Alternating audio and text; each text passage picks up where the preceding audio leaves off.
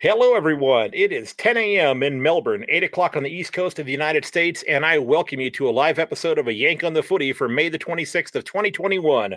I'm Craig Wessels, coming to you from Sandusky, Ohio.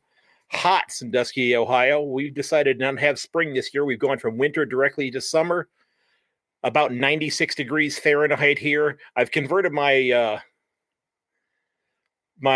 thermometers to Celsius in my car and on my phone and that sort of thing. You try to adapt to the Celsius that I see at all of the games, and it drove my wife crazy because we went on a little road trip this weekend. Got my van back. For those of you who have followed the saga of my van, we actually put a couple hundred miles on the van this weekend, and it ran like a champ. So a big shout out to the folks at Snyder Collision here in Sandusky, Ohio. They did a great job on it. So I'm glad that you could tune in for the live episode today. We're going to dig into some of the big issues of the day. We're going to head into round 11, which is the last round before we start hitting the bye weeks. So if you've got a lousy super coach team and you've got players that are just locked up on your list that you can't figure out how to get rid of them, well, you have an extra trade coming this week, so you can go ahead and dump them. If you want to help out the podcast, consider checking out the Buy Me a Coffee page or the storefront from Redbubble. Both of those can be accessed on the website at yankonthefooty.com. A big shout out to JW. You went above and beyond, sir. I truly appreciate it. Remember, this is a one-man show here, and I spent a lot of time digging into information, trying to put together things that hopefully people find interesting and stimulating and want to engage in. And like I said, if you want to help out, that's great. If you don't want to, that's certainly okay as well.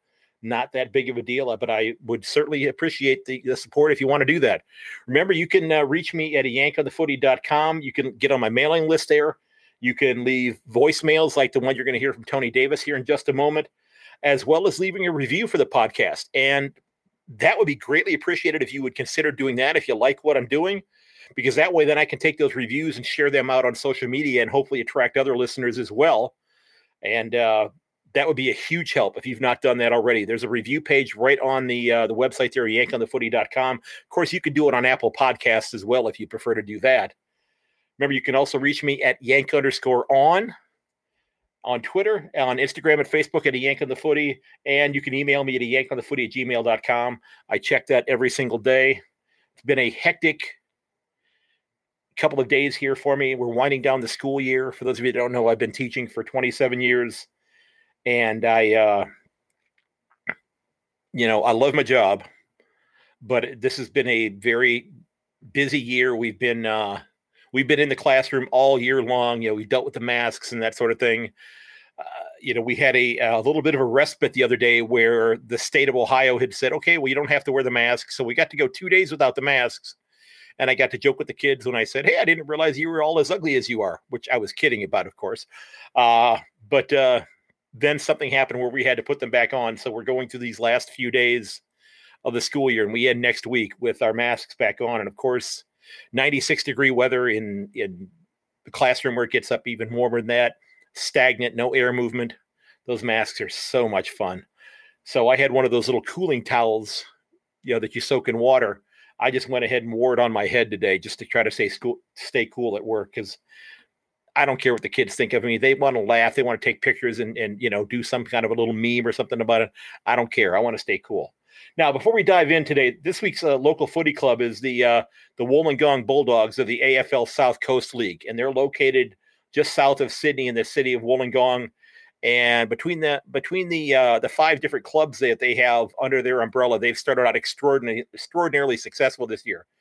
They've sprinted out to a 17-1 record between their men's and women's comp, and the club has just, like I said, it's been a dynamic start to the year for them, and wish them the absolute best of luck. They've had some impressive percentage numbers. I saw one of the groups that had a percentage of over 800. I think we saw that with a couple of the AFLW clubs early on in the year before those started to level out a little bit.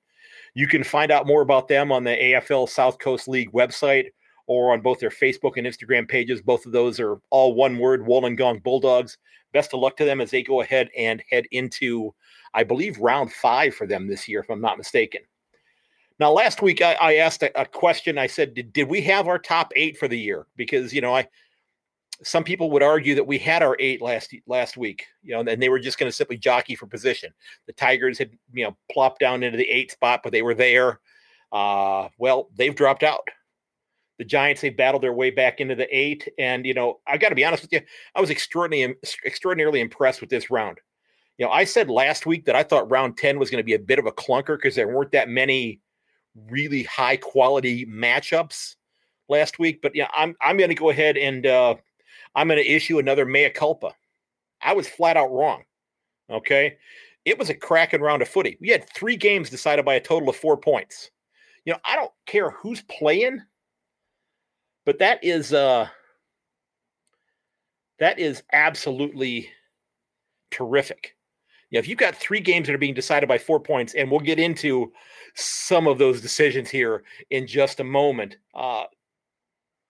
It was, by the white knuckle finishes here in a handful of games, and I don't think anybody could be any more excited about what we saw.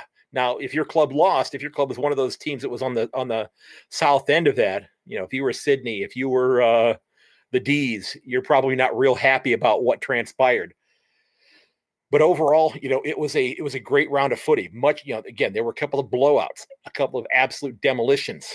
Looking at you, Bulldogs. Okay. But it was a good round. And this week we've got a couple of really, really good matchups that I'm looking forward to watching. I wanted to look back at a couple things that went on this weekend. And a lot of the stuff that happened tended to be things that dealt with improper contact. Okay. You look at what happened in the Suns Cats game, between, with Nick Holman's tackle on Mitch Duncan. And, it gets announced that Holman's going to be possibly suspended for 2 games. Now, I'm a Cat supporter. I've admitted that, but, I love watching great footy. I had a heck of a lot of fun watching games this week because they were close matchups.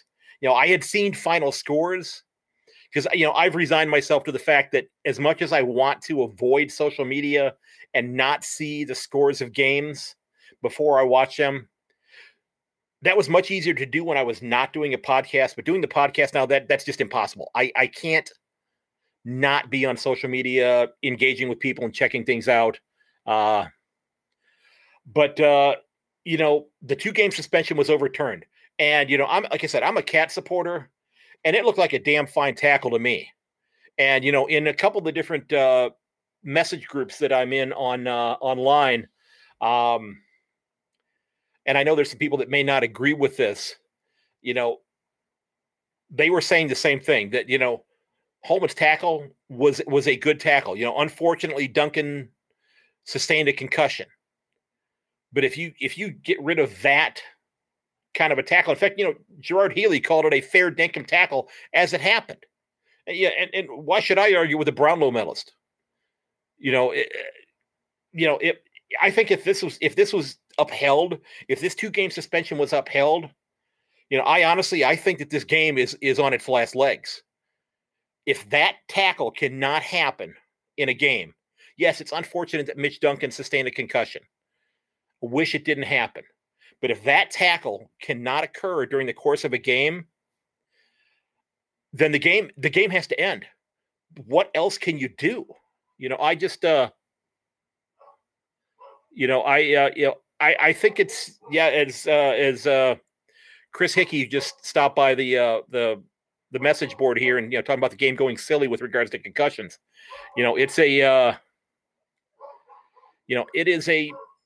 It's kind of a sad thing with what happened here, and hopefully you don't hear my dogs barking in the background. They're in the other room. The door is closed, but evidently somebody else's dogs are out for a walk. And glad my dogs are doing okay, because one of my dogs had a bit of an engagement with a new dog today, and I've got bites all over my hand where I had to break up the one dog who was biting my dog's leg this week. So I've got punctures and that sort of thing on my hand. So it's been a fun weekend. But you know what? Again, I don't know what else Nick Holman can do. You can't be mad at Nick Holman. If you want to be mad at somebody, be mad at Sean Higgins. That was absolutely the worst shepherding job that I have watched or seen since I've been watching footy. I mean, has he never seen the movie Top Gun, where Maverick says to Iceman, "I'm not leaving my wingman"? Where the hell are you going, Sean Higgins? I mean, come on, man. You let him get crushed there. Yes, he got tackled. The tackle was okay. But it's had he stayed there and just kind of slowed down, and Holman had to work his way around him, the tackle doesn't happen. Duncan gets a bounce or two off and keeps progressing down the grounds. So it's an unfortunate thing that happened. Okay, it's an unfortunate thing that happened, and it. But if you get rid of that tackle, I don't know what happens. Okay, I don't know what you do to the game. Okay, I just don't know what's going to happen to the game then. And as you said, as Chris Hickey is saying here that on the message board, the concussion thing is getting a little bit crazy. Now we move on to, some of the other things that happened this weekend, the Carleton and Hawthorne game. The contact that Lockie Plowman had on Jaeger O'Meara. That 2-game suspension was, I think it was 2 games, was held up. Okay, and that was just an absolutely crushing bit of contact that he had there on him. He just, in football here in the States, when a tackle happens like that, they talk about that person being decleated. They basically took his boots, if you will, out of the grass and put him on the ground. Yeah, he went from being, at a 90-degree angle with the ground to being parallel with the ground almost instantaneously.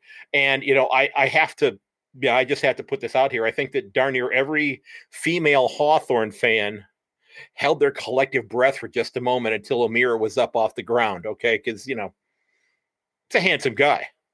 And, it's, you look at what happened with Patty Dangerfield earlier in the year. If that hit deserved three games, and I think 3 was excessive in that situation even, then, but that's water under the bridge. They certainly could not penalize Plowman for this. They had to go ahead and suspend him for this one. Okay. And then you look at and there were several instances of this kind of action going on this weekend. You look at what Marlon Pickett did to Brandon Starcevich. Was it dirty? Maybe. It looked like something that I should have seen in grainier footage. It looked like something that should have happened in about the 1978 grand final. Okay. And not necessarily something in 2021. I don't, it's, consistency is the issue. You're right. It's, I believe he is suspended for a game. I think Pickett got suspended for a game here. So, again, the Tigers are devastated by injuries, so they're going to be losing another player here as well.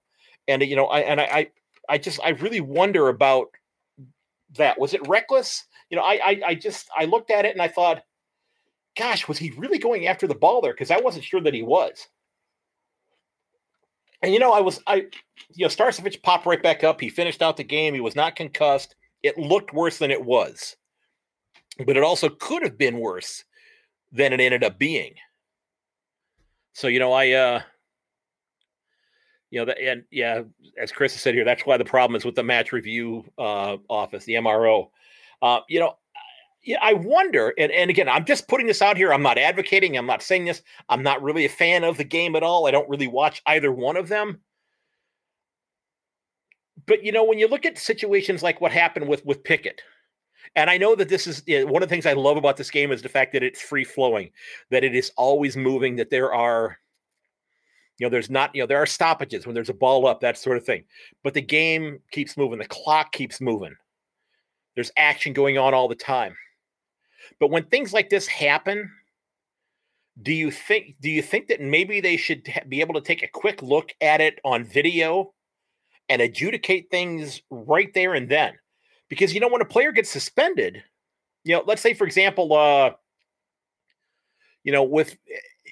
let's go ahead and have Plowman's incident. Let's say that Lockie Plowman's incident happened to Mitch Duncan. Okay, we're going to combine those two things. Okay, so let's say that Plowman hit Duncan the way he did, like he hit O'Meara, and and O'Meara left. Well, what? I don't even have to do that. O'Meara was concussed. He left the game, I believe. Okay, I believe he left the game. He was woozy. He gets suspended for a couple of games. But that doesn't help Hawthorne in that game. It helps the opponents of the Blues 2 games down the road, the next 2 games. So, they may, whoever they're playing the next 2 rounds, it benefits them because they're not going to have to face that player. So I wonder, again, I'm just putting this out here. I'm not advocating for this at all. There's no easy answer to this sort of thing. But, soccer has, their card system, yellow card, red card, you're out of the game. Okay. The National Hockey League here in North America has penalties that occur during the game where the team has to go a man down. The player goes to the penalty box for a few minutes. So instead of having, I think, 6 players on the ice, I think it's 6, maybe 7. Like I said, I don't watch hockey, but let's say they have 6 or 7 playing on the ice. They're down 1 person. So they have 1 less player on the ice to play defense against the other team. That would be something that would benefit the team that had just had the egregious action taken on them. Okay. And again, like I said, I'm not advocating this, but that might be something that would benefit the club who just lost a player to an injury. And it's it's interesting because if you go back and you watch the Pickett hit on Starcevich, the Brisbane players begin going after Pickett, and the umpires are hollering, "He's been reported. He's been reported." That's all fine and dandy, but you know what? Those Brisbane players, after seeing that hit, are thinking to themselves, "Okay, he's been reported. I still want to kick his ass because of what he did." Sure, he's been reported. Guess what? I might get reported too. Now, hopefully it doesn't come to that because, looking at the fighting that took place, years ago in footy, it's fun to go back and watch those things. But, and in the NHL, that sort of fighting still happens even today. And players end up getting, major penalties where they're out of the game for long periods of time, or they get suspended for multiple games, but they'll be out of the game that they're in as well. So I don't know if there's an easy answer to this, but the bottom line, what Plowman did, reckless. What Pickett did, to me, pretty darn stupid. What Holman did, unfortunately, I don't know what else he can do there. Other than he made the tackle. Yes, he there was one arm free, and Duncan got one arm out in front of him. The other arm was kind of pinned back, but you may end up grabbing onto one arm as you're trying to dislodge the ball and get a free kick out of it. As somebody mentioned on the little message board here, he was trying to get the ball. He was trying to get the ball back for the Suns, and that's his job. If you legislate all of this stuff out of the game, I don't know what's going to happen to the game in the future. I haven't, in the 5 years that I've been watching, I've not seen, seismic shifts in terms of the way the game has been played. But for those of you who've been watching the game for 25, 30, 40 years, and I've seen some of the footage as well. You talk about, I think Holman did get the free kick out of this. Yeah, because the ball did get dislodged. But, you go back and you see some of that footage, the 1989 grand final, for example. The initial bounce, and you go back and you watch that, and I don't know who it was from Geelong just came and just crushed Dermot Brereton. I mean, just leveled him. That's a lousy thing to have happen. That's right. The only problem was that his head hit the ground and he felt it. But it's. Do we do away with tackling then? I wonder what we do. Yes, concussions are an issue. In fact, my students at school I teach a class called Contemporary History Through Film. And my students are wrapping up the year. We've watched all of the normal films that we, it was Payback with Dermy. Okay. So I guess I need to go back and watch some of the previous games to see why that was warranted then. And, but it was a much different game back then. Okay. But my film class, we watch a lot of things that deal with, going back to after the Korean conflict. And we look at things about the civil rights movement and the Vietnam conflict and terrorism, things of that nature.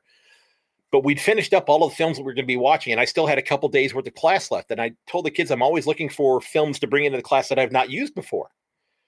And I gave them a couple of options, and one that they were interested in, and it's actually the one I was hoping they would choose, was the Will Smith movie called Concussion, which is about the gentleman who's a pathologist who is from Africa, who lived and worked in Pittsburgh, Pennsylvania, and he was one of the first people to discover what we now know as CTE. And he discovered that in one of the Pittsburgh Steelers players who had had some serious brain trauma throughout his 18-year career. And, we know a lot about concussions, but unless we're going to simply just end these games completely and not play, gridiron football, not play, Australian rules football, or not play rugby. And I think if you go back and you do the research, you might even find that there are more concussions that happen in soccer. Well, okay, what they think are concussions, but somebody just brushed up against them. So I don't know. I really just wonder what the game is going to be, what the game's going to look like going forward here, because I don't know if they can go ahead and legislate all of this out of there. You're going to have people who are going to injure themselves and have, soft tissue injuries pulling up from making what would have normally been a regular tackle because they're worried about, hurting the other player, being suspended. So there's just so many different aspects to this. And like I said, it's unfortunate that Mitch Duncan got a concussion. Now, what's even more unfortunate was that there were people who were going after him on social media, going after his wife on social media because he got injured and supposedly cost them money on a multi thing there from Ladbrokes or Sportsbet or whichever one. I don't gamble on those kinds of things. I've never placed a bet on a sport. I've never been in a casino before. And again, I'm not trying to sound like a prude. I'm not trying to kind of sound sanctimonious or anything like that. But if you're going to wager, you know what? Keep it to yourself. That person did not tell you to place a bet on them. And it's a pretty lousy thing to call, players the names that they're being called and to say those kinds of things on social media. I try to engage with players on social media, and I try to do it in a positive light because, one, to be honest with you, I'm hoping to be able to set some sort of a foundation that maybe I can have them on the podcast as a guest sometime down the road. But just be decent to people, and I don't know if these people are, if they're drinking when they're setting these things out, or they're just not thinking about it, or maybe they're doing it because they don't really mean it and they think that they can get some attention and it's going to get shown, on social media, and they can tell their buddies, hey, I did that. I made up that fake Twitter account and I went ahead and did that. And if that's the case, find something else to do. Take your dog for a walk, whatever the case may be. I just be decent to people. And that's just kind of crazy. Yeah, they are scumbags. You're right. Yep. Now, the last thing I want to get to from this past week, and this is the one that everybody's been talking about, and there's a couple things that I've looked at this, and I don't know, first of all, a couple things I guess from some of the games last week before I get into this, there were a couple things that really just jumped out at me. Brisbane is just scaring the heck out of me. Okay, they are scaring the heck out of me. They've won 6 in a row. They started out 1-3, and Zach Bailey and Eric Hipwood 4 goals apiece last week against Richmond. If this club figures out their goal kicking woes, remember last year they were really struggling. They were kicking a lot of behinds. This year they're going to be kicking a lot of behinds, but they're going to be in their opponent's shorts if they continue doing what they're doing here. They're becoming scary to watch, and they're doing this, as I'm going to mention in my tips here in a minute. They're doing it without their defending Brownlow medalist in the lineup. They've got several other players that are out right now. They could certainly be pushing to stay in the top 4. They've been phenomenal here lately. But and a couple of other things. Rory Lobb had a huge game. The Dockers lost. Matthew Taberner to a leg injury. Again, I don't know whether he's going to be playing this week coming up or not. Which, I'll get into that with my tips this week coming up as well. Um, and Clayton Oliver had maybe the best game I've seen anybody have all year. I mean, he did everything he possibly could to help the Demons win that game. Okay, he had 38 disposals, 3 goals, 1 behind, 9 tackles, 8 inside 50s, 13 clearances. This guy had one of the best games I've ever seen a player have in the time I've been watching footy. And it wasn't quite enough, but it was just so impressive on his part. And I was just, like I said, I was just really impressed with him. And we're going to get into that, into the tips here a little bit. If Danaher kicks straight, they're going to be on top. But that gives them so many options, though. And then you got Charlie Cameron coming in, being Brisbane's version of Dusty Martin, not necessarily getting a lot of touches, but doing good things with those touches, like Tippin Woody does with Essendon. He doesn't touch the ball a whole lot, but when he does, he's usually putting it between the big posts. And we shall see what goes on going forward here. But I want to get back to one last game. It was one of those 1-point games here, and that was Adelaide and the D's. Okay. And this is another one of those games where the league has come out and said, well, the umpires made a mistake. They should have called a free kick for the D's from that point where the ball went out of bounds. His handball, again, I don't have a horse in the race. I'm not a D's supporter. I'm not a Crows supporter.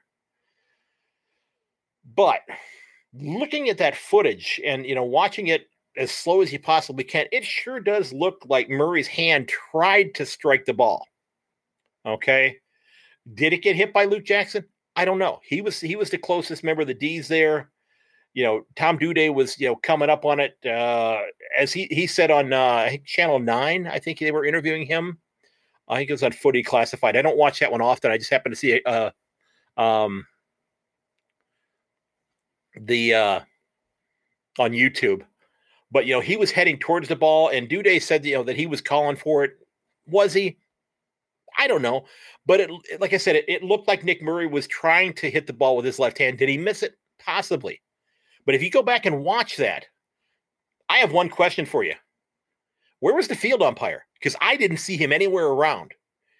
And if you watch the boundary umpire, he comes sprinting along the boundary behind the play, so he couldn't see whether or not it had been a handball or not, whether or not it had been tipped. So maybe he made the assumption that it had been tipped, again, yes, it's a split-second thing in a game that is constantly in motion. It sucks that a game was lost in this way. It's great that the game was won in this way, but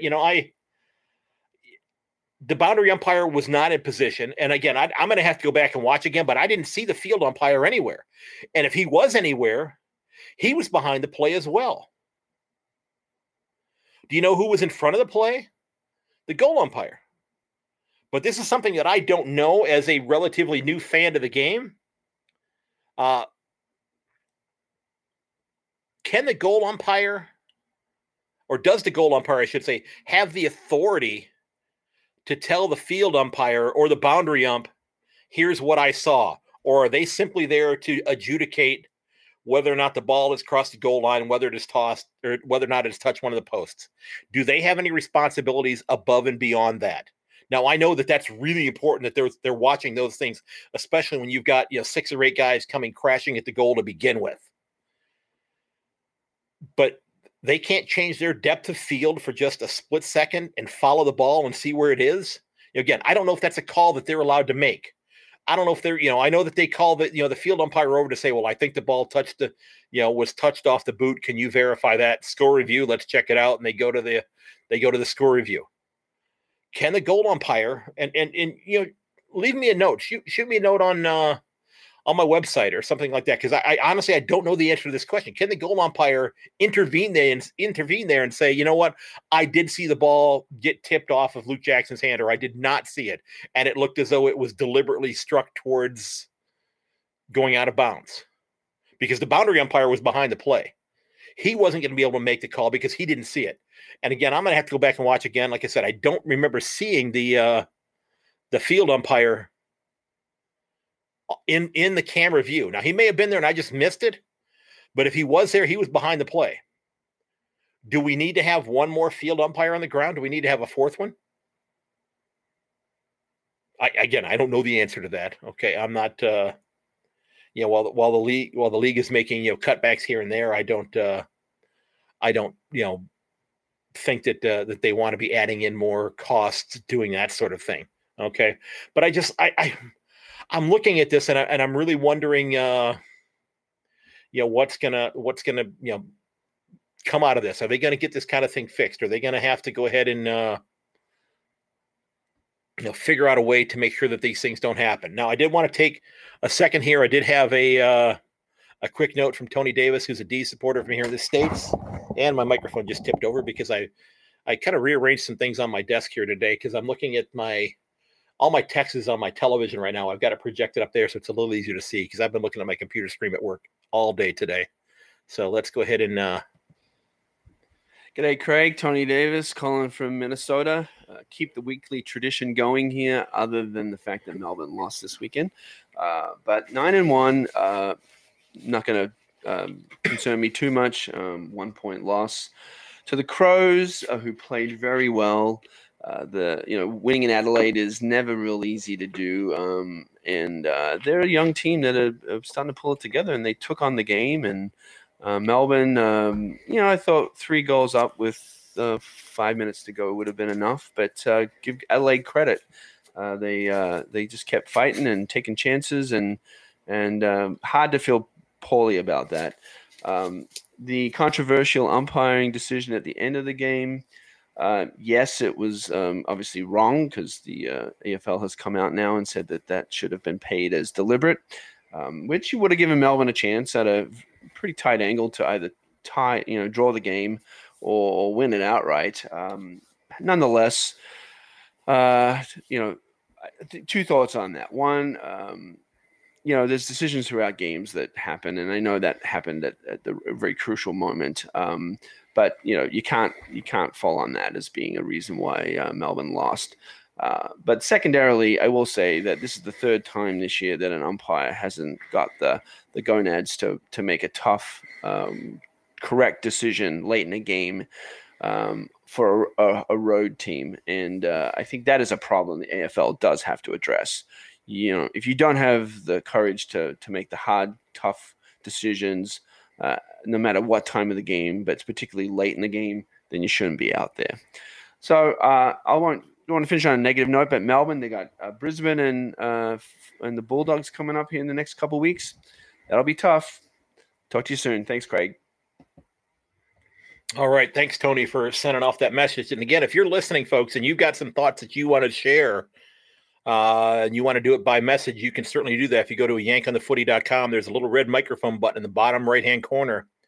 And I will definitely include that in an upcoming episode, or if I get enough of them, I may just go ahead and do an episode of everybody's thoughts like that. So that would be that'd be a great thing to do as well. So, but yeah, I wanted to get into my my tips for this week. It's been this week looks a little bit more on paper, a little bit more promising than some of the games of last week. But again, last week proved me wrong because we had some dynamic games. After all, again, as I'd mentioned before, with 3 games being decided by a total of 4 points.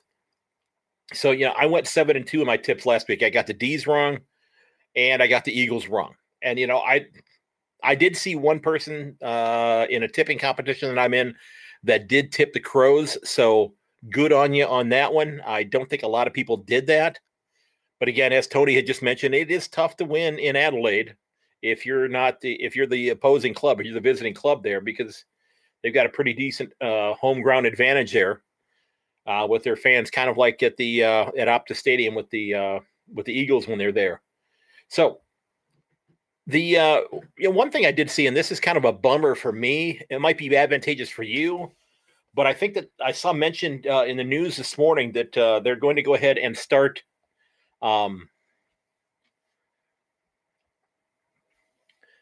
they're going to go ahead and start changing the start times on the Friday night games. They're going to move it back from a 7:50 p.m. start time in Melbourne to 7:20, which is great if you're in Melbourne because it gets gets you to gets the game over more quickly. Maybe if it's I guess it's not a school night for kids, but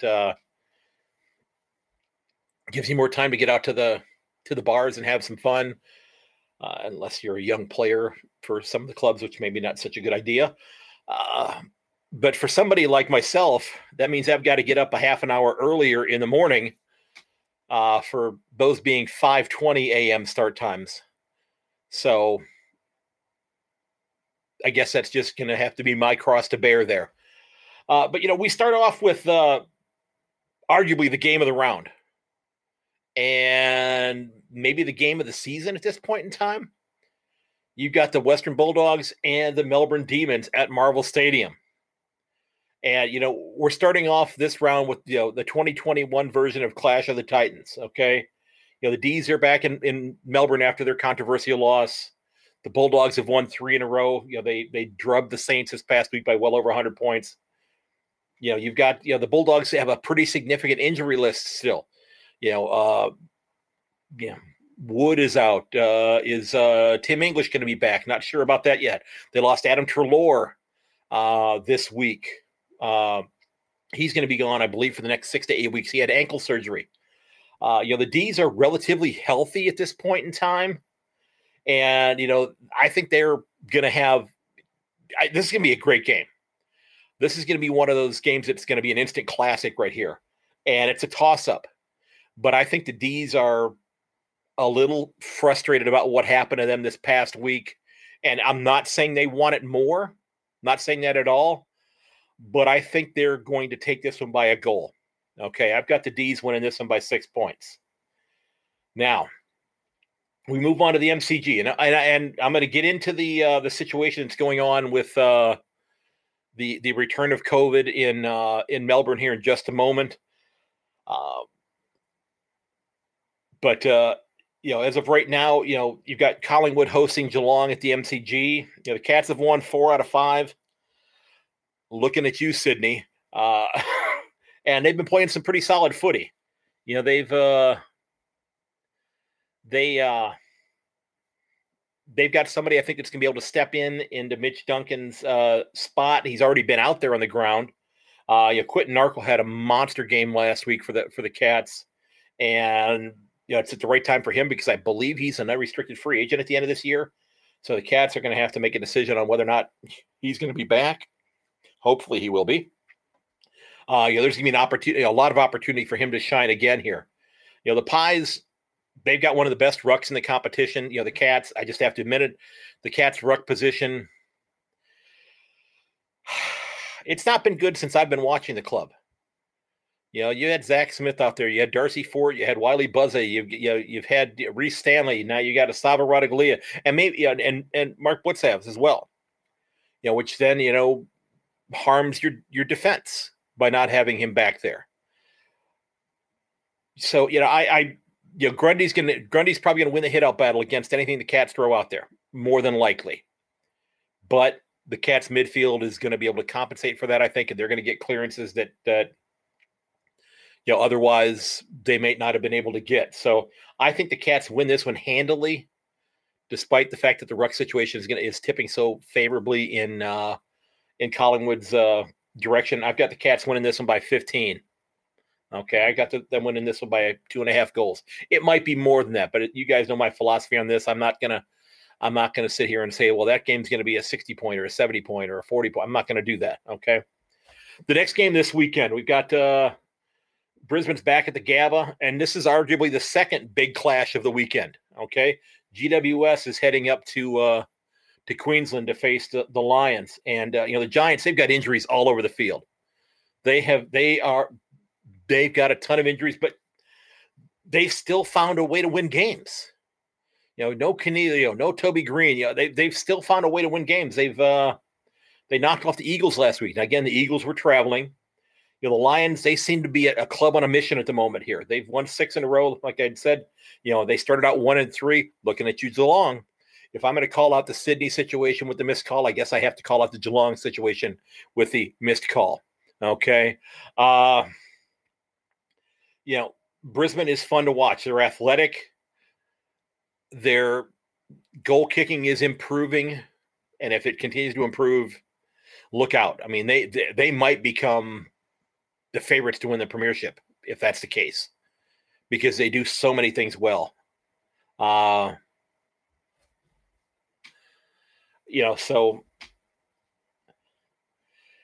I think that the Lions win this one by 13 points. Okay. Then we head off to Marvel for one of the games that is, a couple of the clubs lower on the ladder. You got St. Kilda, who have fallen mightily, and North Melbourne. And, the Saints just got demolished last week by the Bulldogs. Okay. And, North Melbourne got blitzed by one of the highest scoring clubs in the comp. Okay. But I still think in the great grand scheme of things, North Melbourne's needle is pointing north. I think that's a club that is on the rise.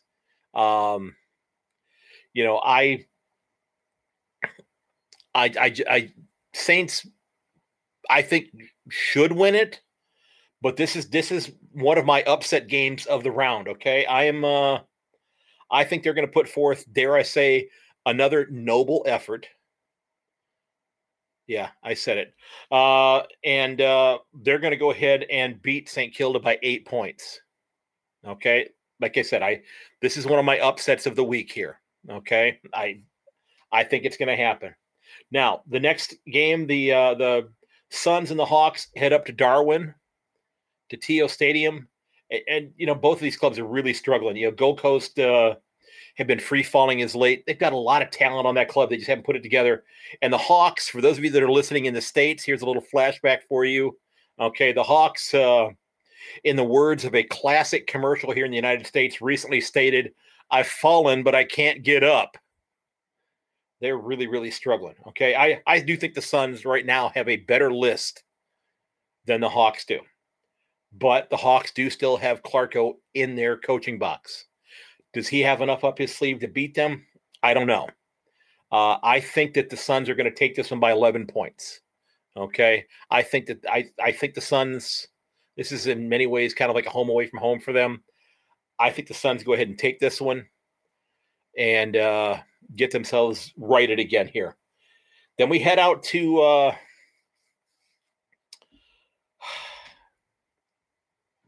Optus Stadium, and we've got the Eagles hosting Essendon.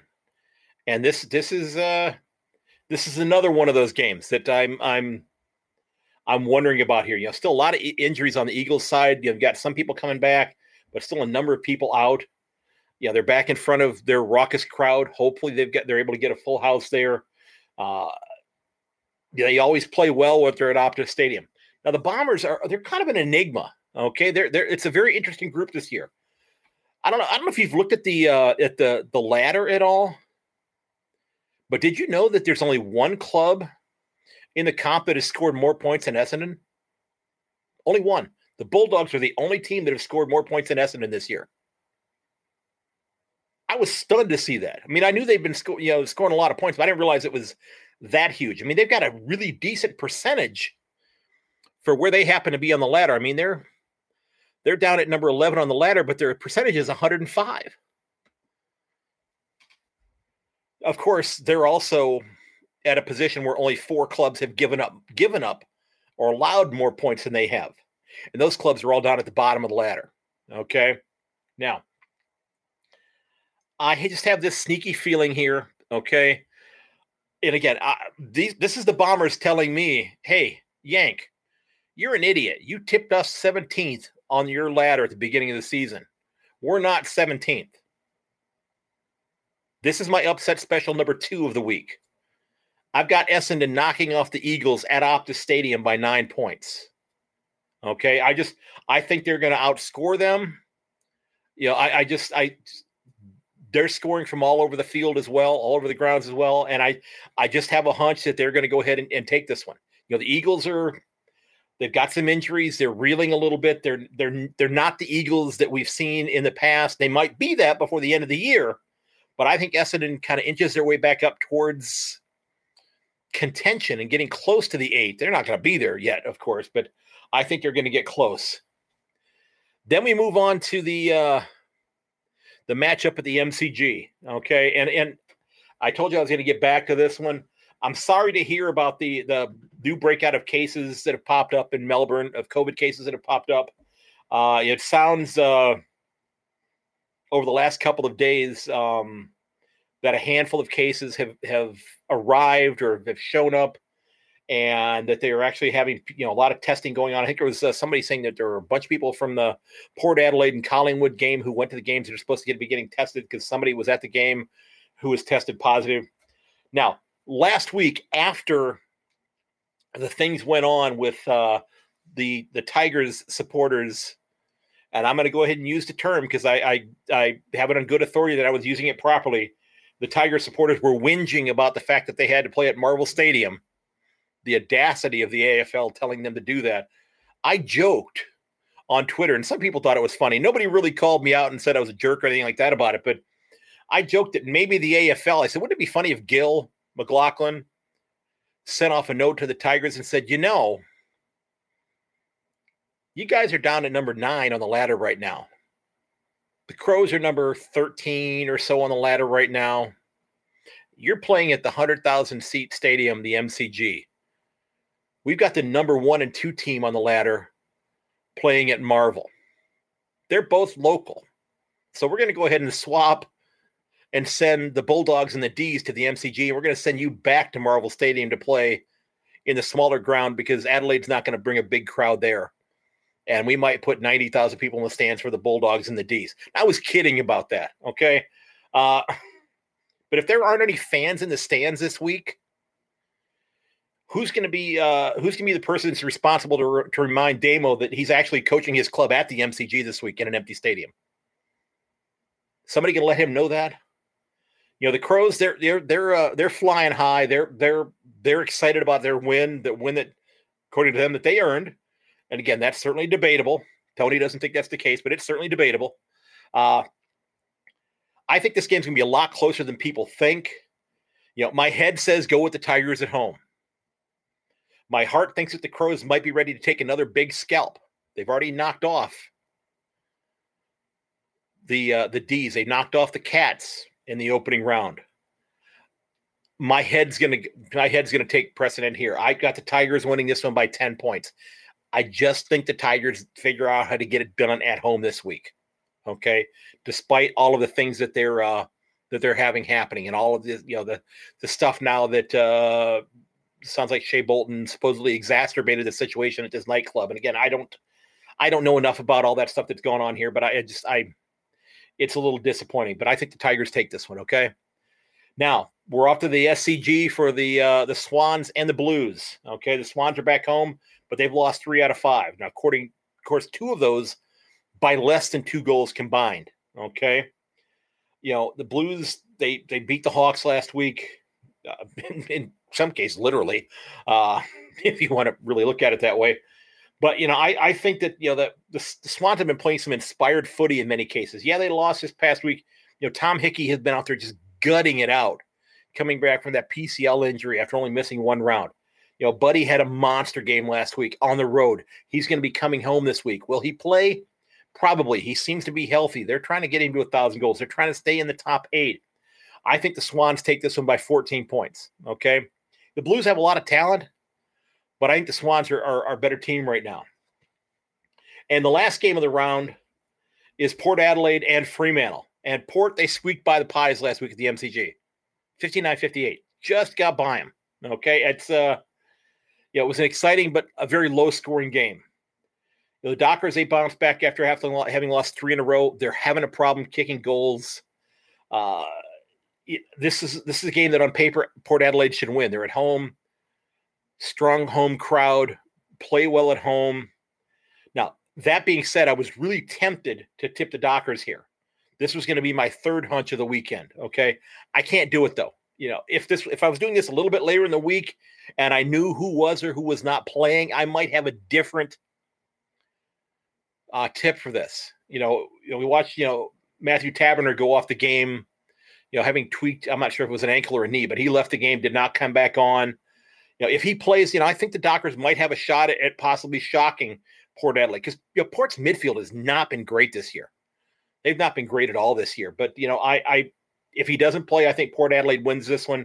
I think they take it by 7 points. Of course, like I said, I won't be shocked if I'm wrong on this one, because I think that because again, I tipped the Dockers to be in the 8 this year, so I got to start tipping them to win some games to actually get there. Although I've kind of gone away from that. I'm not tipping for the sake of trying to have my ladder be correct. Because, again, they're going to still play the games, and whatever happens on the grounds is what's going to happen. It's just because I tip it doesn't mean it's going to happen. But I think, Fremantle played a pretty inspired game this past week. So I think, at home, though, Port's going to be a little bit too strong. Now, Chris, I know you said you wanted to hop on here, so let me go ahead and send you out a quick little invite here so we can get you on there. So it should be coming to you, and we'll get you up and on the air here in just a second there, sir.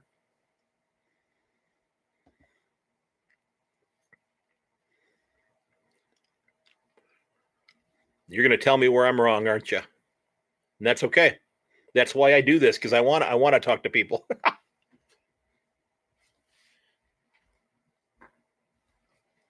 While Chris is getting signed on there, I wanted to take a real quick minute. And I was going to mention this in my closing, but this would be a good time to put it in here. I wanted to give a big shout out to Brettley Wilford on Twitter. Brettley, that video that you sent, I haven't watched all of it yet, but that was absolutely fantastic. He sent off a video of a British gentleman who did a virtual reality tour around the MCG, and it was absolutely phenomenal. And again, I'm somebody who's not been to any of the grounds before. I've not been to Australia. I'm hoping to get there someday. That was really neat to see the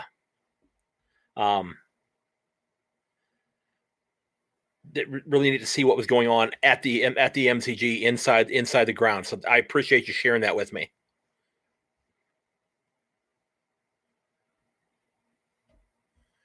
Okay, yeah, you got to push the button then. I think you should be ready to go then, because I've already sent you the invite.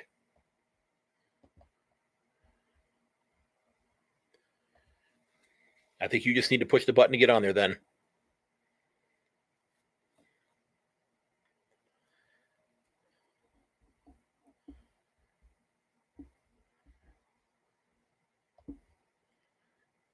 I don't think it's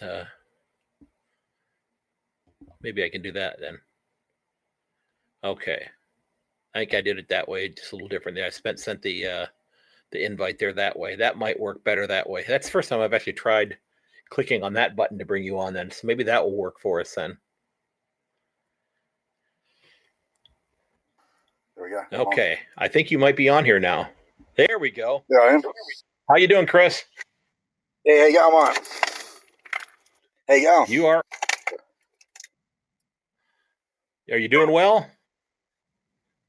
Yeah, good. I'll just move to, I think, will be better. Yep, yeah, good. No, I'm not going to say you're wrong or anything like that. Nothing like that at all, mate.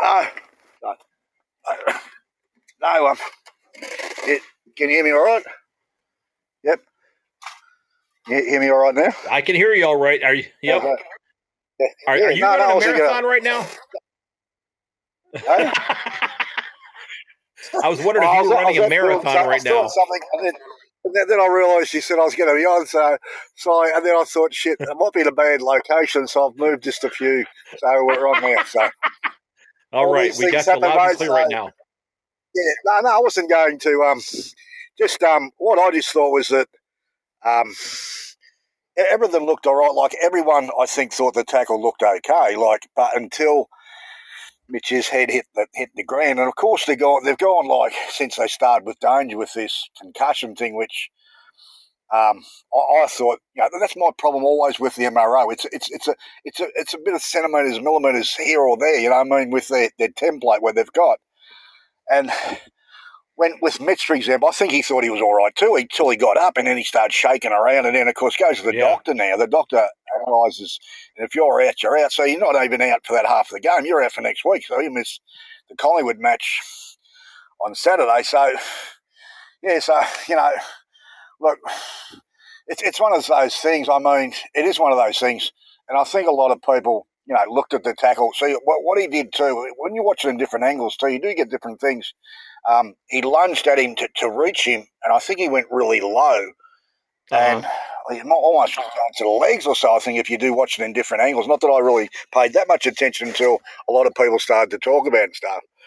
But, it's just one of those things. How many do we have of them? We have a lot of different ones in a lot of different MRO decisions and stuff. That one with the one you're talking about earlier, the Brisbane one, where, it's interesting people's opinions and stuff, even the commentators. I feel the media has a lot of influence too on the decision making with what takes place. Like, the bit about the Duncan anyway is that he's out for a match because concussed. Now, what I'm trying to say, I'm not attacking it. I'm not attacking anyone that sort of has that opinion with saying that's a fair decision.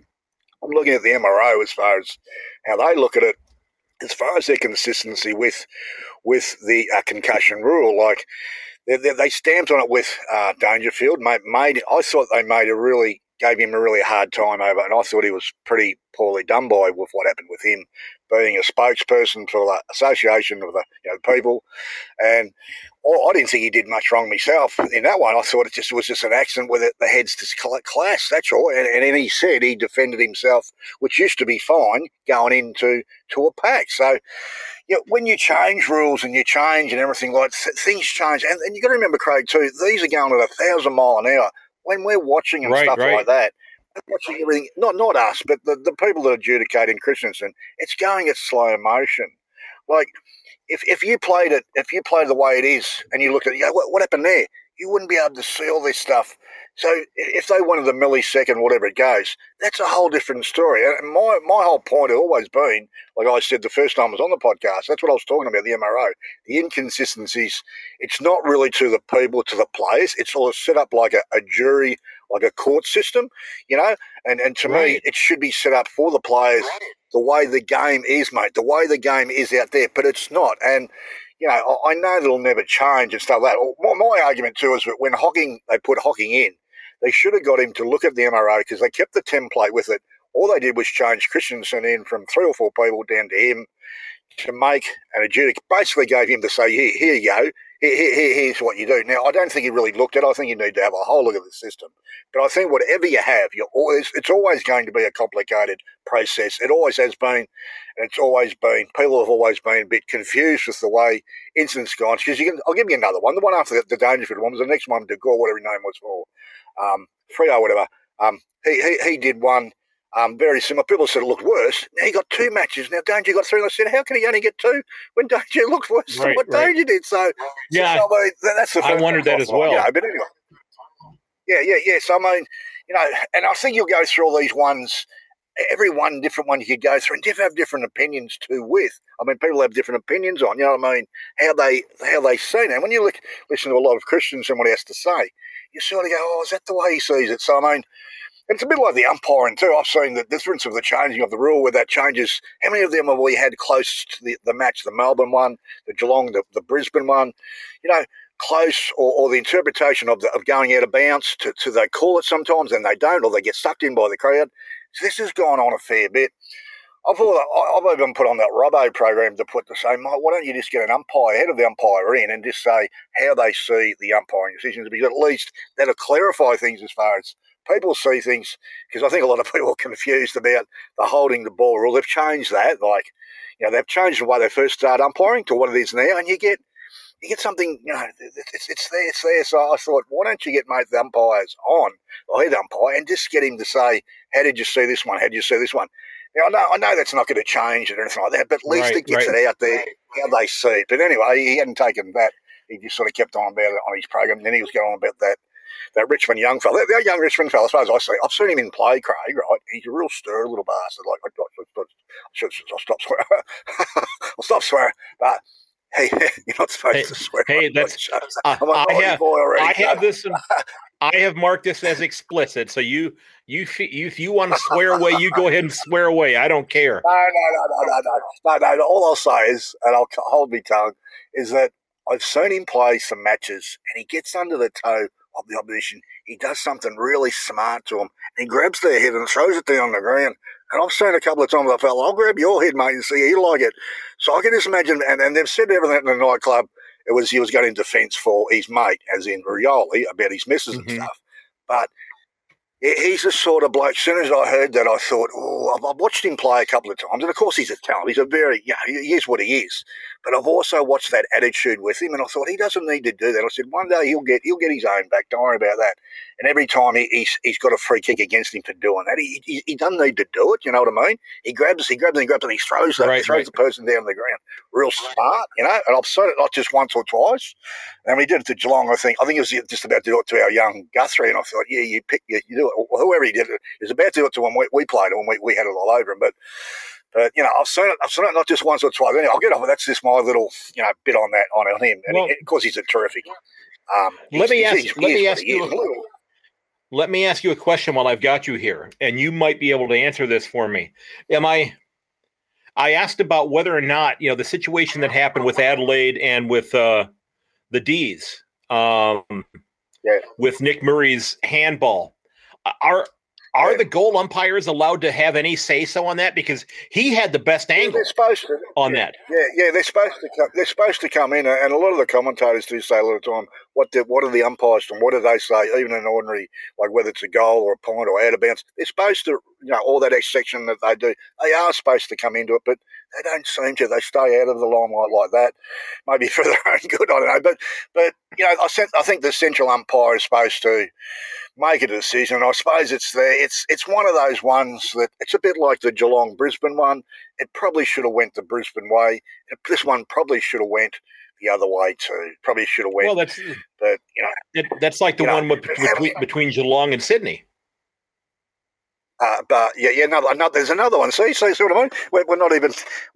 There you go. So there you go. There's another one. So there's so many of them that have. There you go. There's one where this popped up. So it's the way it's gone. The season's gone, and unfortunately, some of the sides end up on the wrong end of the side of the on the Slater. I forgot that one about Geelong. I was in there. Yeah, well, I've still forgotten it. I know it was there, but it's still a block in the head. But so I remember the Brisbane one because I couldn't stop hearing Brisbane still whinging about that one. Right. But the tackle, whether it was holding the ball, he should have paid it. This sort of thing, and then Brisbane won one. I think they won the next week. Yeah, they did. They started their run. Look, I think Brisbane with Brisbane, they look very attractive side, Craig, but I think they'll get tested as it goes on. I think once their midfield works, they look a really good side. I think if you stop their midfield, you're on your way against them. And of course, what makes them better if they've got a forward? Now that forward, Danaher, he's very talented, but if he could just kick straight, they would be. And they all clicked one night. Like he clicked, like he would be what you said earlier. And I think Rainer's got a little more confidence just with him being there. So, and of course, they haven't got that Neil there. They seem to have been going just as good without him. But anyway, McCluggage has played a lot better. Zorko's taken the captaincy what he should. So, they look very good when they're running. They looked like very good last year too. So, and at home too. I think they look a better side naturally. Every side does when they're at home. So, time and time. I mean, all the sides are up there. It's all. Western Bulldogs are the ones that probably and Melbourne have been probably the standouts is in form. Definitely Melbourne last week until they got beat. They still would have been undefeated. So, and everyone was talking about them.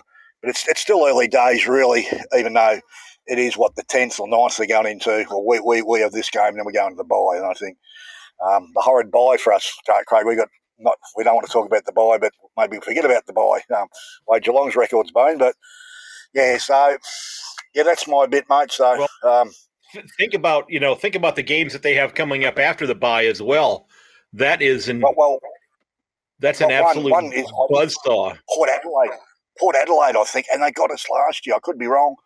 Just look if you ever get that thing that's there and says who we have. If it's Port Adelaide got us after the bye in 2019. No, that's not last year. 2019 when we were 10-1. So, and I kept saying, be ready after the bye. And they weren't, and they just done a job on us over at Port. So I was really wild about that. But we haven't had a good record. But anyway, that's in the past. It's everything changes week to week, Craig. I find with this, you can't really take that much. It's hard to be a tipster like you're doing it. I did that once with a family thing, and then like, oh, I tell you what, that's bloody hopeless. You know what I mean? The more you knew, I think the worse your tips. I mean, it's a week by week proposition, all the sides. Although, if you don't come to play and that pressure game, bring that pressure game, any side can be any side really on their day or night. And, you see with Geelong what they did to Richmond, but you see what they do when they play a lower side. We're not there. We're not mentally there. We just have this thing. They're lower than us. So that's there. It's a weakness. But I suppose if you can get away with it and you play your top sides and you get there in the end, well, people would say, well, so what? But anyway, it's something there. And to me, it's the pressure game. If you can bring that with all the sides, and who can do that over the length of time of the four quarters is going to win. And the centre line is so important in any side. You can see how who wins that, and the one goes last quarter back and forth. Who's going to end up on top? It comes down to the last. It can go right down to the last minute. So that's why I've always been so strong about the midfield with Geelong and their ruckman and stuff. We've never had a strong one since Ottens in our premierships and stuff. They've never really they haven't really managed things as far as. But anyway, that's a separate issue in itself. Well, I'm looking at the fixture right now. Yeah, they come back off the bye and they go to Adelaide for Port Adelaide. Then they're home for the Bulldogs, and they go up to the Gabba.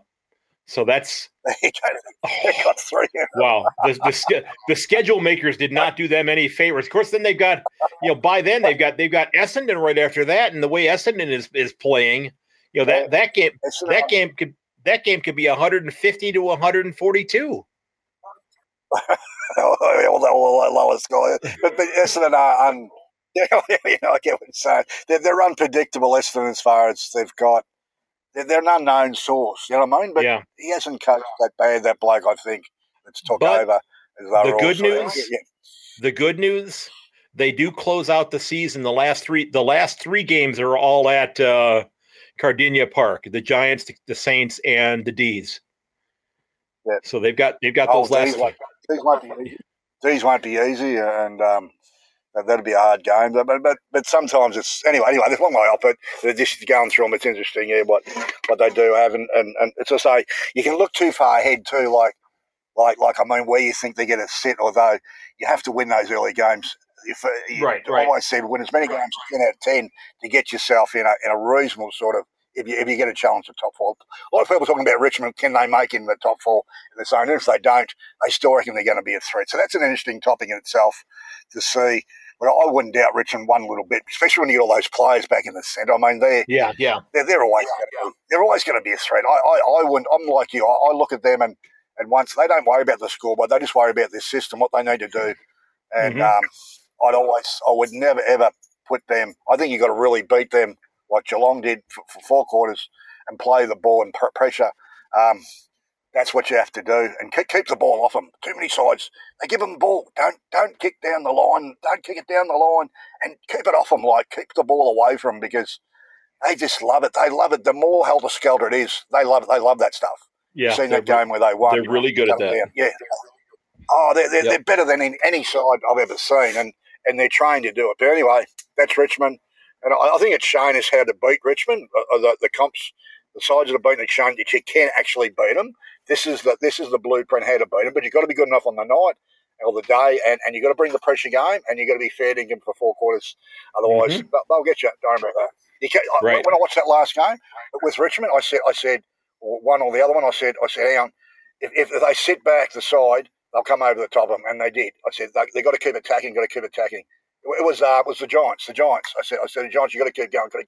They stopped. They had the game early. They stopped, and then Richmond just kept. One of those sides, you got to nail them. You got to keep going. You can't stop. Other sides, you might be able to get away with it, but not them. That's the way they play.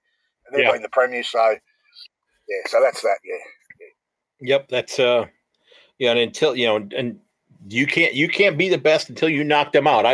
I keep using the analogy that Richmond is like a vampire, and until some vampire, they're the heavyweight. They're the heavyweight boxer, and you're gonna not. They're not out till you give him the KO blow on your said.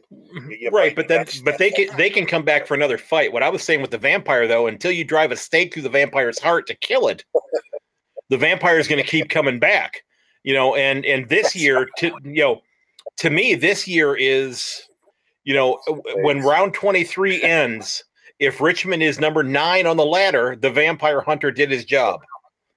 Well, that's right. And then people will say, well, that's right, number 9. I think you're saying, oh, yeah, no, that's right. So exactly, but I don't think they'll be number 9, do you? I think they'll be somewhere. They might not be top 4 because of where they are at the moment. That's the only thing that stop them. Right. If you get those players back and they get on a run. We'll just wait and see. Anyway, I hope, I barrack for the other side when you see them because I think we just had a gut full of Richmond anyway. But anyway, that's how you get. That's how you get when you see a side dominate. They all do it. Every side that dominates the comp. I even found it here in Mackay here with Geelong and stuff. I couldn't believe all these ones carrying on about Geelong. So what did Geelong do? Geelong a nice, simple sort of countryside. And all these girls and out one night, they're all. It's like crucifix wanting to stab the bastards, and I'm like, oh my god, what are you on about? I had to sort of switch over, not switch over, but play it cool, just to play dumb. And I thought, what would I say if I wanted to let go on what I think he is? Like a sort of Hawthorn supporters and the attitude they had, they hated Geelong, but I think they hated Geelong because their success. Any side that's sort of up there for a long time, you have some supporters that. The Scott boys, for example, they haven't been very popular, I found, up here either, like with maybe because of the way they played. There's a lot of ones that just didn't have time for them, or as soon as they Scott boys, they just got a bad word for them. But that's what you get. The thing about Mitch Duncan too, those ones that talk and so they got all these bets on, or they got whatever they must have had, or the multi, whatever they got. I don't know either because I'm not a betting person, but. How low are you to start saying? It was even death threats or something his wife come out and said. How low is that? That's just low. We're talking footy. It's ridiculous. It's ridiculous. That's just a selfish sort of thing about me. And then you criticise the bloke's just got knocked out. He's got concussed. He can't play for it's not his fault. He probably would have jumped back on and probably not know where he is, but he still would have he still looked as though he wanted to come back on. But when you saw him walk, he couldn't walk, where he was at. But it's not his fault. That's a ruling. It's out of his, it's nothing to do with him, really. The poor bugger, that's just the way it's gone. But that's just low. That's what you have. And these people that bet excessively or whatever they're riding on, if they had Mitch Duncan for so many possessions or whatever it was, and coming out and being so what they've had to say or death threats, so that's just, that goes into another area. That's just not on. There's words for them which I won't say on this program. Yeah, I'll be done with that.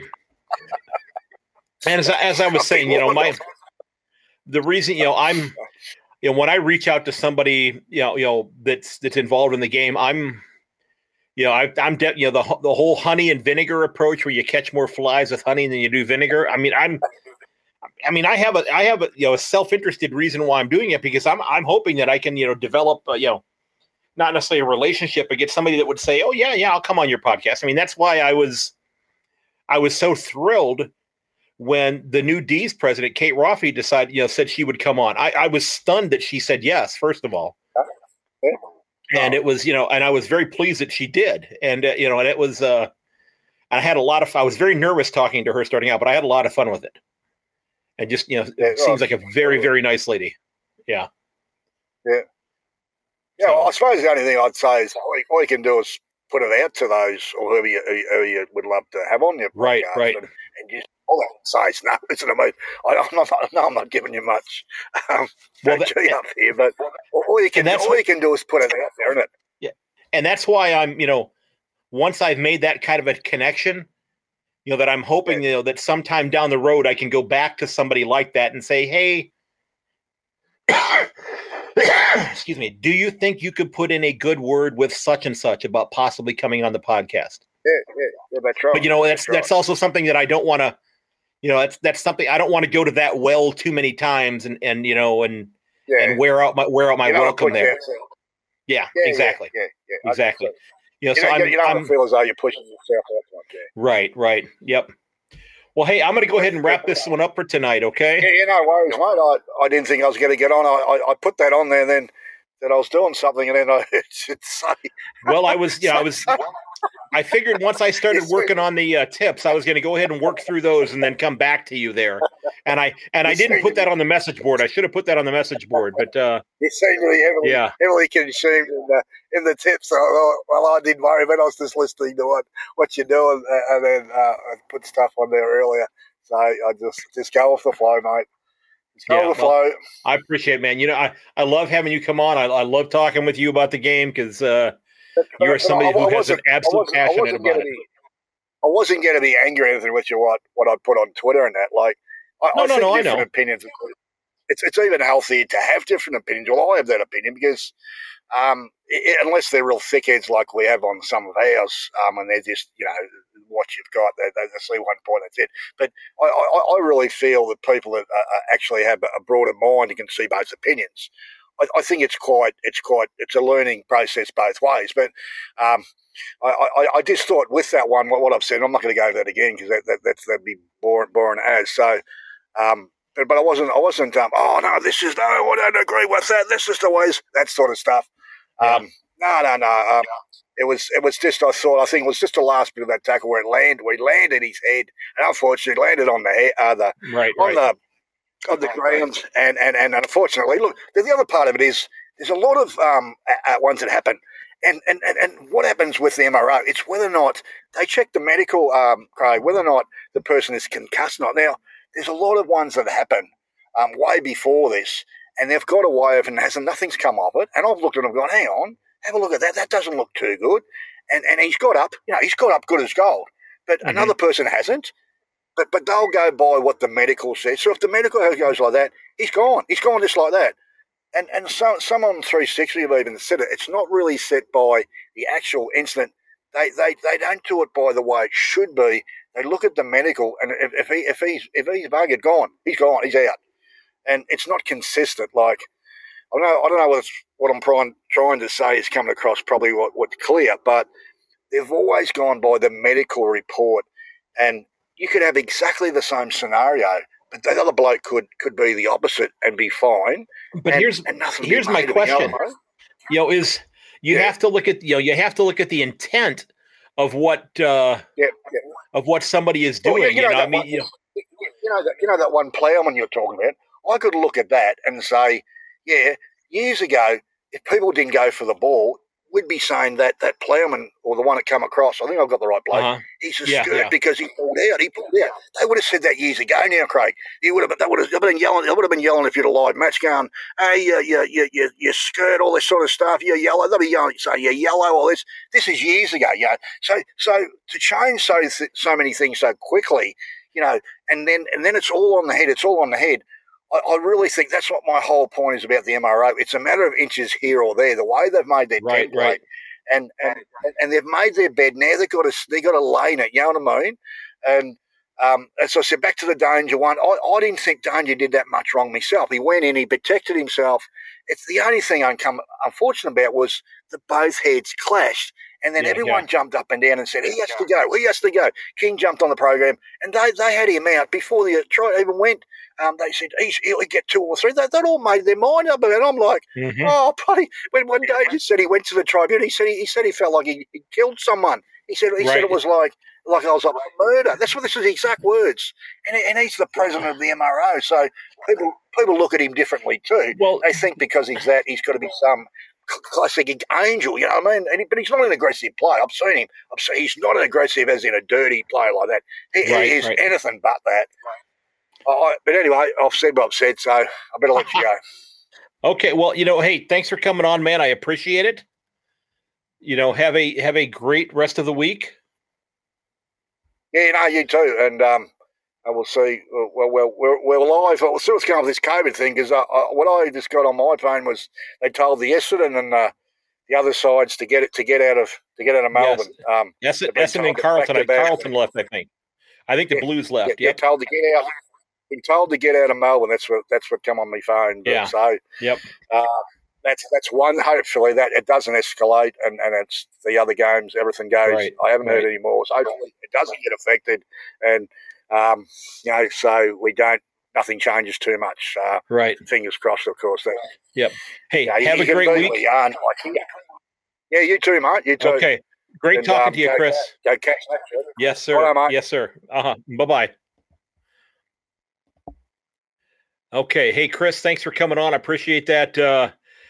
The margin's too low, is very low for the match review group there. And I just wonder, maybe they should, as he's talking about how they slow everything down to just like one frame at a time, if you will. But that's not the way the game is played. I mean, you have to watch things at full speed, I would think. But maybe they do that. I don't know. But it does seem to be pretty darned arbitrary. So, hey, folks, I appreciate you listening. I do hope that you'll check out the website at yankonthefooty.com. Remember, you can sign up for the mailing list there so you get episodes to you as soon as they come out. They come to you through or from the Podbean app, so you can go there, but they'll be up on the website not long afterwards. If you would, I would appreciate it if you would consider leaving a review up on the website that lets me share those out with the prospective listeners and lets them know what you think about the podcast, and you can go ahead and tell them what you like, what you don't like. Maybe that will encourage some other folks to come in. If you want to help out the podcast, consider looking at the Redbubble or the Buy Me a Coffee page.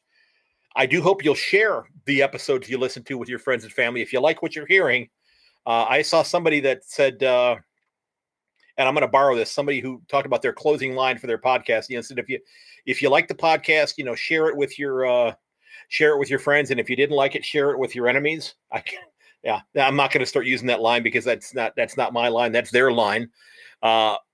Remember, you can leave voicemails, like I said before. You can get on the mailing list. You can also you can message me on there as well, and I will get back to you. You can shoot me an email at yankonthefooty@gmail.com. I'm on Twitter quite frequently. I do check my Twitter page quite often. I do look at I'm starting to look at Instagram a lot more, as well as on LinkedIn. You can find me there. And I'm on my Facebook page. I'm in a lot of different discussion boards on Facebook, but I don't get to my Facebook page for the podcast as much as I should. Since I have the standalone website now, I've been using that much more readily.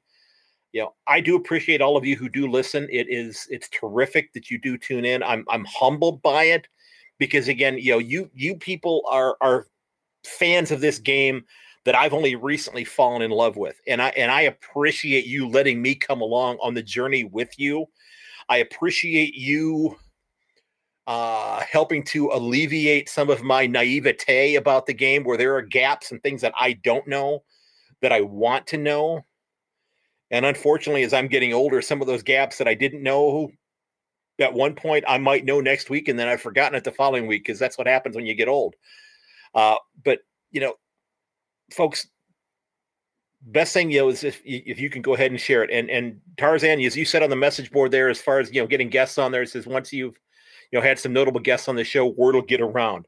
Well, I appreciate that, and that's where sharing the podcast or leaving reviews can be very beneficial. So if you're listening now and you've got 2 or 3 minutes of time that you could share to help out the podcast, that'd be fantastic. I'm winding down my school year here. I've got just a couple of minutes. I've got just a couple of days left of school. We finish up on Friday of next week. So the school year is winding down. I'm not sure if I'm going to be working a summer job yet. I'd like to, in many ways, like to put aside a little bit more money for my daughter for school to help her finish up her, last couple of years of school. She's studying to be a school teacher as well.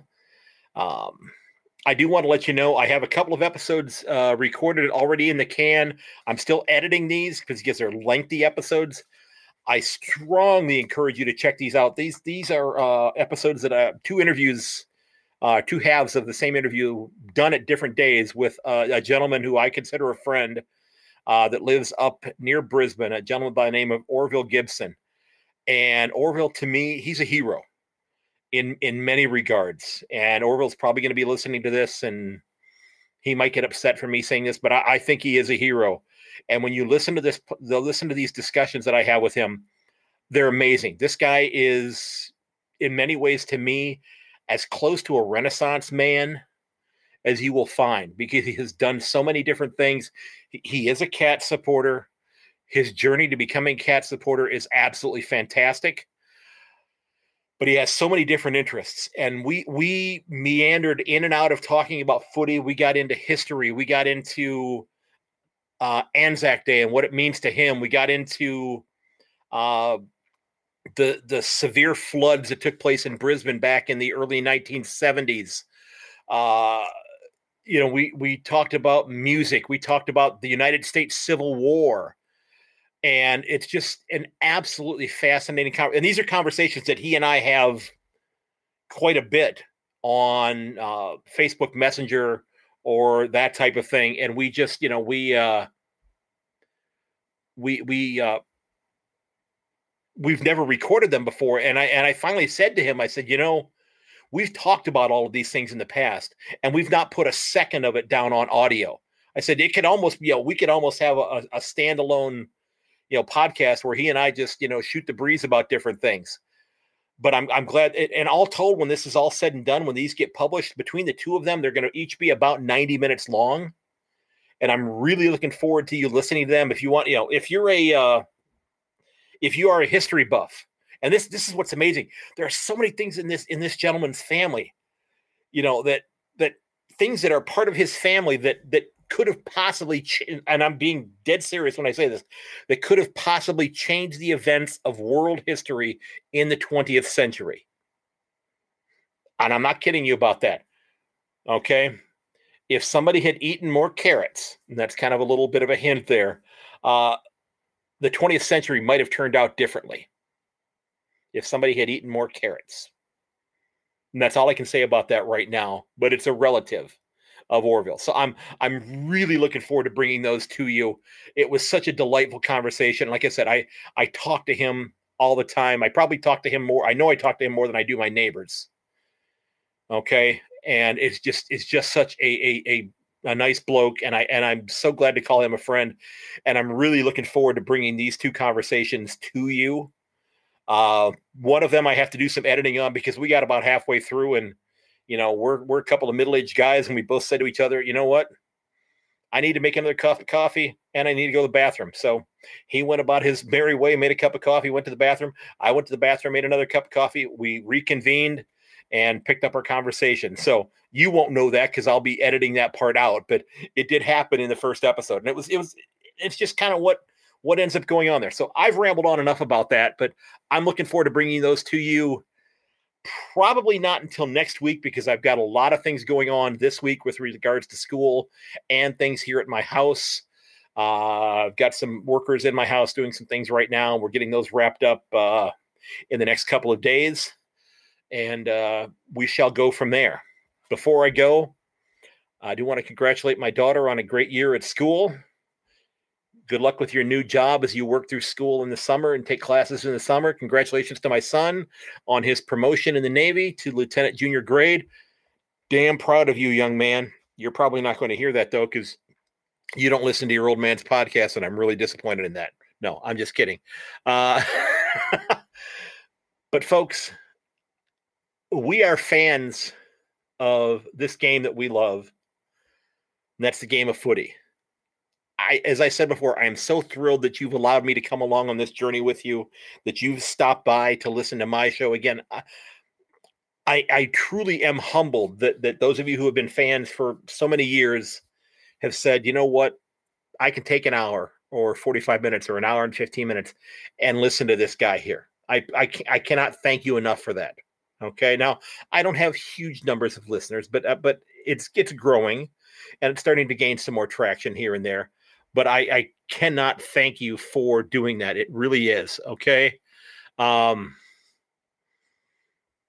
as I said, we're fans of our clubs, but overall we love this game.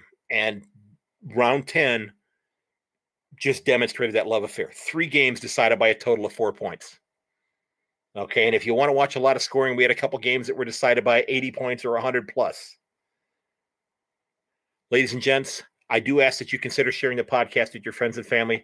Drop me a note on the website at yankonthefooty.com. Okay, reach out to me on Twitter. Shoot me an email at yankonthefooty@gmail.com. And folks, as always, may your dribble kick never hit the post. And until next time, this is Craig Wessels from Sandusky, Ohio. This is the live episode for the 26th of May of 2021. I thank you for tuning in. God bless. Stay safe. And have a great week of footy. Melbourne, I'm thinking about you. Stay safe. I hope everything gets worked out really quickly for you. Have a great, great week, folks. Bye-bye.